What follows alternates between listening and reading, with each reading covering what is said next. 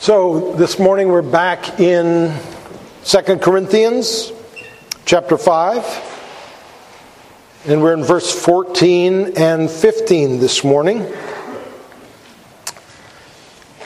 We already went, last sermon we did 13 and 14a, so we're going to overlap with 14a again this time since we're doing 14 and 15.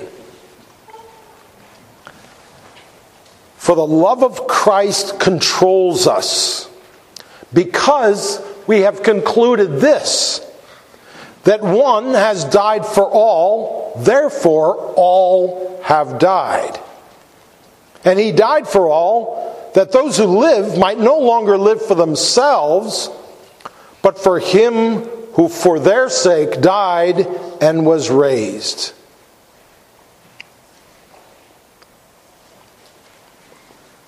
Now, you might remember that Paul had been accused by some in the Corinthian church of ministering out of evil motives, out of selfish motives.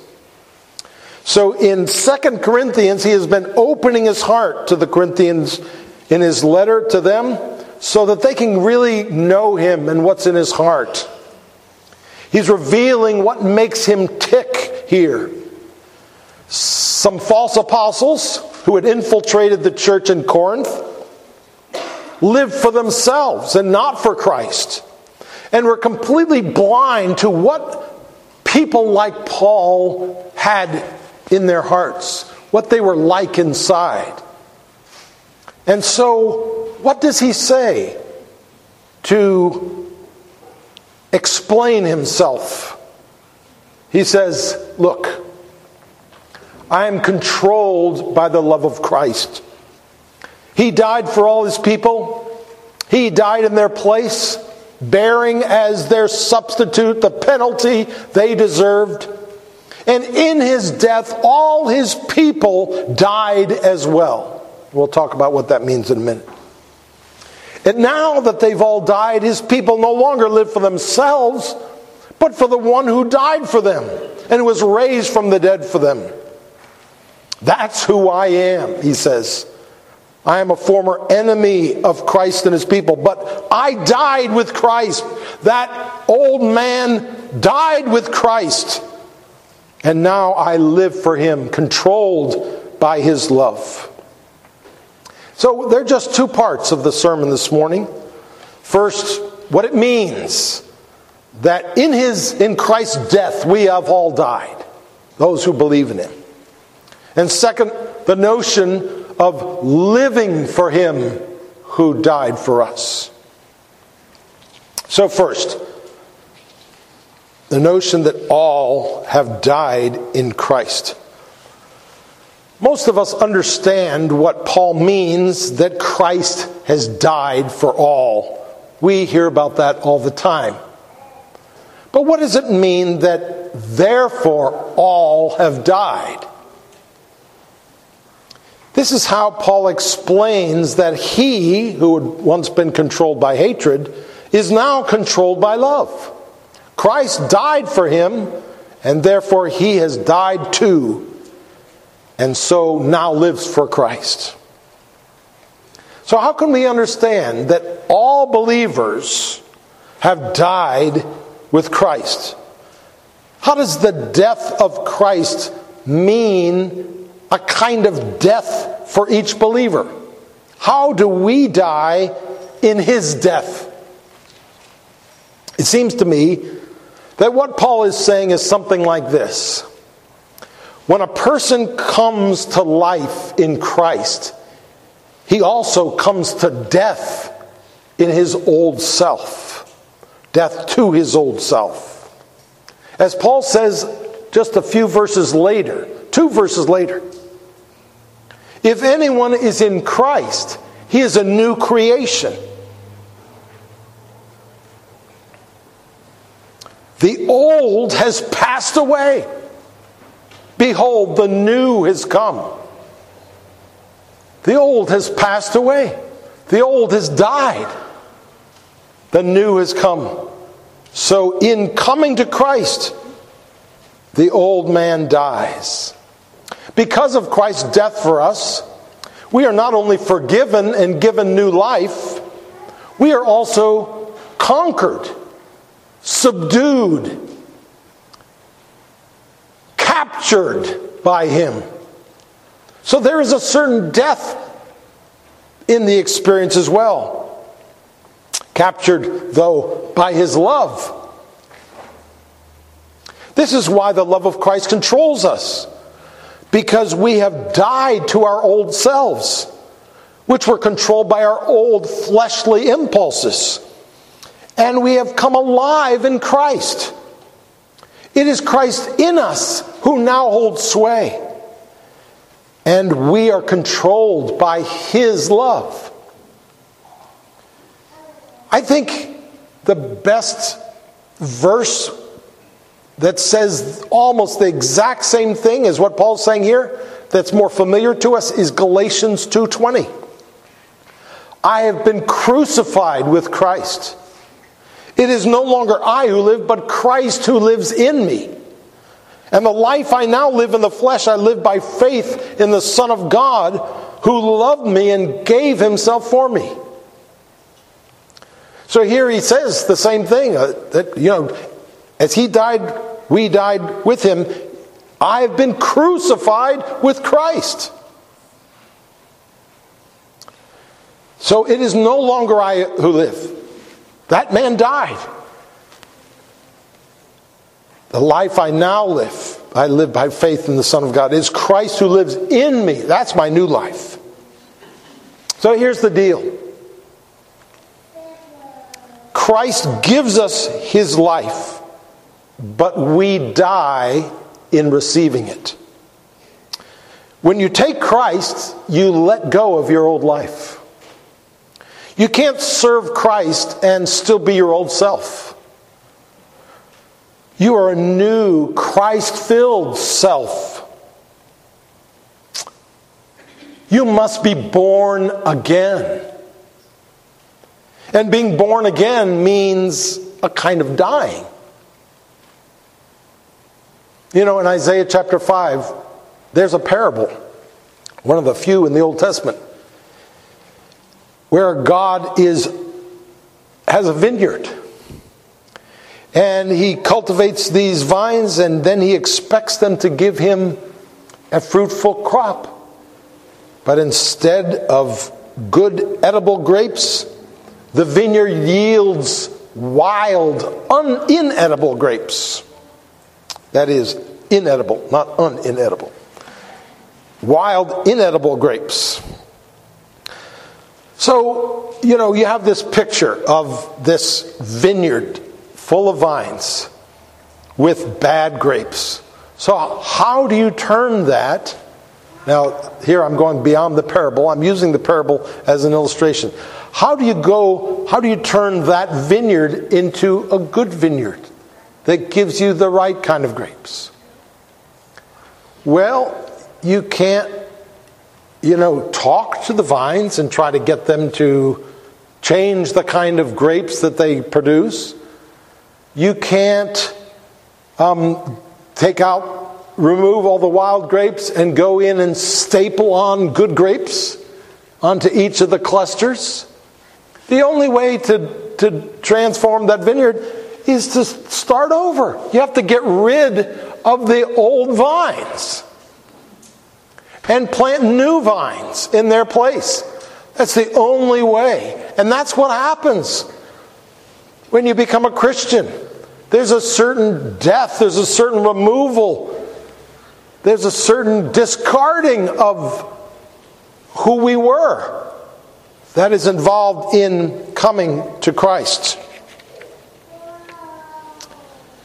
Death is part of coming alive.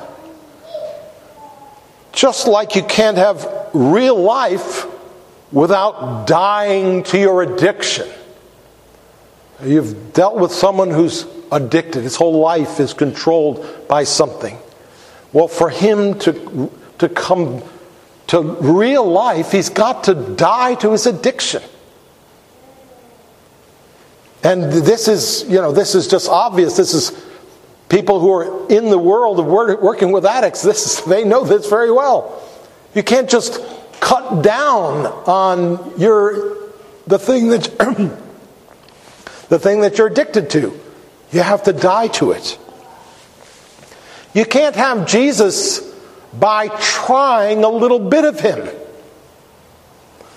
You have to die. Down through history, many have tried to accept Jesus and add him to their collection of gods.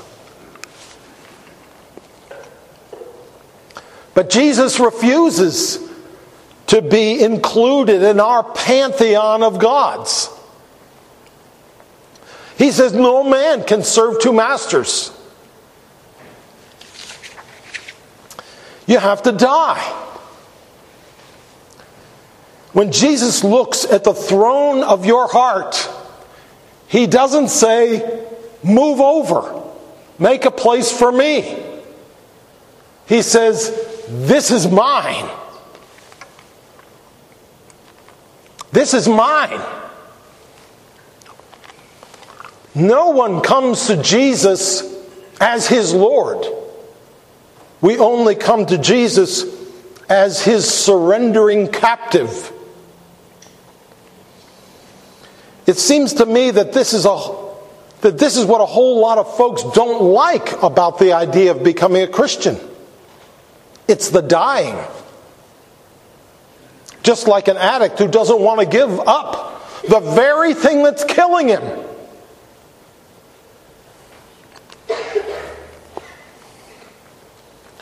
Of course, this is completely contrary to human nature. By nature, we are self-willed. We don't want anyone telling us what to do. We want to do things our way. We think we know the best about what's best for us. And we can't just decide to stop being that way and start living for Christ. We need to be changed. And only God can do that. You see, in the Bible, becoming a Christian is not a process of trying hard to do the right thing. And it's not just a process even of being declared justified and forgiven. It's a process of death and resurrection.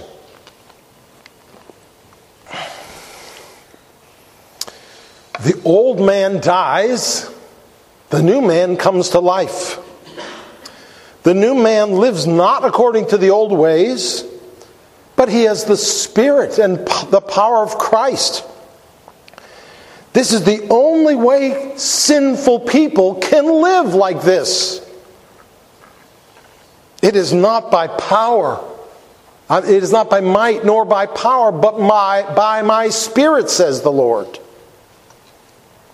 Paul didn't change from a murderous enemy of Christ's church to Christ's greatest servant, in my opinion, by a lifetime of effort. Christ took him and changed him. The murderer was gone. The murderer was dead. The apostle had taken his place. And so it is with all of God's people. Though rarely so dramatically as in the case of Paul. The reason folks are controlled by the love of Christ is because in dying for them in love, Christ remade them into people fueled by that love. And I'm not just talking about being impressed by the love of Christ, like we might be touched by a movie or by a story that we read or hear. We're talking about being born again, coming to life in a way that we were dead before. We're talking about Christ through his Spirit taking up residence in us. Christ was controlled by love. And now that we've been captured by him And now that we are under his sway, we're controlled by him and by his love. He loves us, and then he transforms us into channels of his love. He shows us his love, and then he shows others his love through us. Of course, I'm not saying that the old self is completely obliterated and no longer exists. That's not the point here. The old self does keep cropping up, just like wild grapes could keep cropping up in the vineyard out of the ground. This is why we don't do often the things that we want to do. As Paul says in Galatians 5:17, the desires of the flesh are against the desires of the Spirit, and the desires of the Spirit are against the flesh, for they are opposed to each other to keep you from doing the things you want to do. And when we sin, it doesn't mean that we never really gave ourselves to the Lord. The problem with living sacrifices is that they keep climbing down off the altar. This is why we're continually being put to death in the flesh, but being made alive in the Spirit. 1 Peter 3:18, this process that God is working in us. So now let's talk a little bit about living for him who for our sake died and was raised. Living for Jesus. There in verse where it says this in verse 15, Paul is elaborating on what he said in verse 14. Christ's death results in our death, that is, the death of our old selves. He came to life for us so that we might come to live for him. Christ had a calling, a mission, to die and then live for his people. We as his people have a calling and a mission, to die and to live for the Savior. And so Paul is no longer controlled by self-interest. He has a new orientation. He's a new man. Now he lives for the one who died and rose again for him. So what does it mean? What does this new life in him entail? It means no longer living for ourselves, but for him. It means no longer living by ourselves, but with him. And it means no longer living by means of ourselves, but by means of him. That is, by his power and not by our own. Now our lives are for him, and they are with him, and they are by him. The secret of the Christian life is Jesus Christ. He is not only our means of salvation, he is our life every day. And this is not a burden, and it's not a duty, it's a privilege. It is not a sacrifice. It's not something that requires us to have to give up the really good, fun things of life. It is the greatest joy and privilege a man or woman can ever know. Following Christ is not a matter of giving up on happiness or freedom. That's the lie, of course, that Satan wants us to believe. But following Christ is what we were made to do. And therefore, when we follow Christ, we blossom into who we're supposed to be. We experience freedom and happiness impossible to find anywhere else. Living for yourself, now that's slavery. The drug addict lives for himself. The pornography addict lives for himself. The money lover lives for himself. The attention lover lives for himself. The woman desperate to find a man lives for herself. They're all slaves to something. Think about marriage. Most people get married for themselves, in my opinion. They're out to be loved, to be cared for, and they think they're going to find happiness in that. But the two parties are working at cross purposes with each other to a large extent. He's trying to get her to give him something, and she's trying to get something from him. And that's why there's so much divorce, and why even those who never divorce are often so miserable, because their spouse never loves them enough, never cares for them enough, and they don't find happiness in it.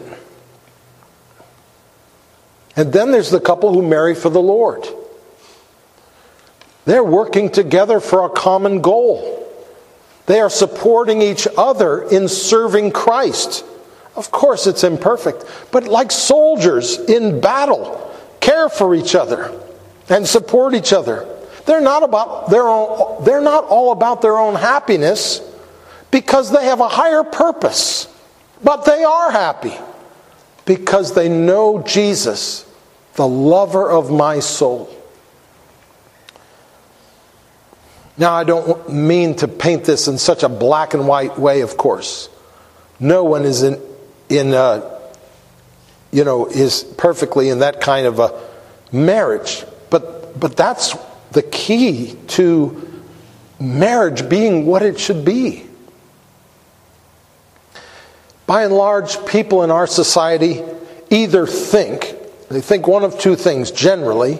They either think that each of us is our own God, and we should look into our own hearts for power and for wisdom, or they believe there is no God, and that therefore there's no meaning to all this, and life is completely empty and meaningless. By and large, all the philosophies of life that people have around us, they have one thing in common. When they wake up in the morning, they have no one to obey. They have no one to answer to. They have no one to bow to. They have no one to live for. Sure, some people would say, "Oh, I live for my family. I live for my children." And these are the people who fall apart when calamity hits, because suddenly their whole reason for living is gone. But living for Jesus is true greatness. The world is full of people living for themselves. They die and are buried and are forgotten. Their lives are spectacular only in their insignificance. But not the one who lives for Christ. Everything he does has eternal significance. There's a verse that I love in Matthew 10:41 and 42. Jesus says, "The one who receives a prophet because he is a prophet will receive a prophet's reward. And the one who receives a righteous person because he is a righteous person will receive a righteous person's reward. And whoever gives one of these little ones even a cup of cold water because he is a disciple, truly I say to you, he will by no means lose his reward." I mean, do you realize what Jesus is saying? You offer a little one, an insignificant person, a cup of water because he's a Christian, and you get an eternal reward. You see, just the little stuff we do has eternal significance. You don't have to be a big hero. Serve Christ in little ways. Think about all the reward that people are going to get. That for doing things that they've forgotten about decades ago. Just faithfully doing the Lord's will for their children, for their spouses, for their friends, for their associates, their neighbors, for believers. All that we do for Him, for His kingdom, for His glory, it will never be forgotten. It will never be forgotten. Even it may be forgotten for a time. It may be forgotten until the new heavens and the new earth, and then it will be remembered forever. I mean, God never forgets it, but we might. It seems insignificant at the time often, but it will be glorified on that day and become a part of the beautiful, spectacular story of Christ's kingdom being built and Him displaying His glory in the universe. This is also, I think, our greatest witness in the world. Francis Schaeffer said that the greatest Christian apologetic, the greatest Christian apologetic was the love of believers and the quality of their lifestyle. This is what really gets people's attention at work, in your neighborhood, at your family gatherings. People who don't live for human approval. People who don't live for creature comforts. People who do the right thing even to their own earthly disadvantage. People who care for others even for those who don't care for them. People who have an anchor even when calamity strikes. People who are humble even when they get promoted or honored, and yet it doesn't go to their heads. That's what makes people ask, what's with you? What do you have that I don't have? What do you know that I don't know?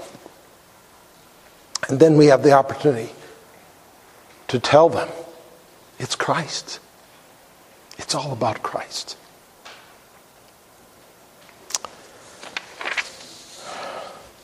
For the love of Christ controls us, because we have concluded this, that one has died for all, therefore all have died.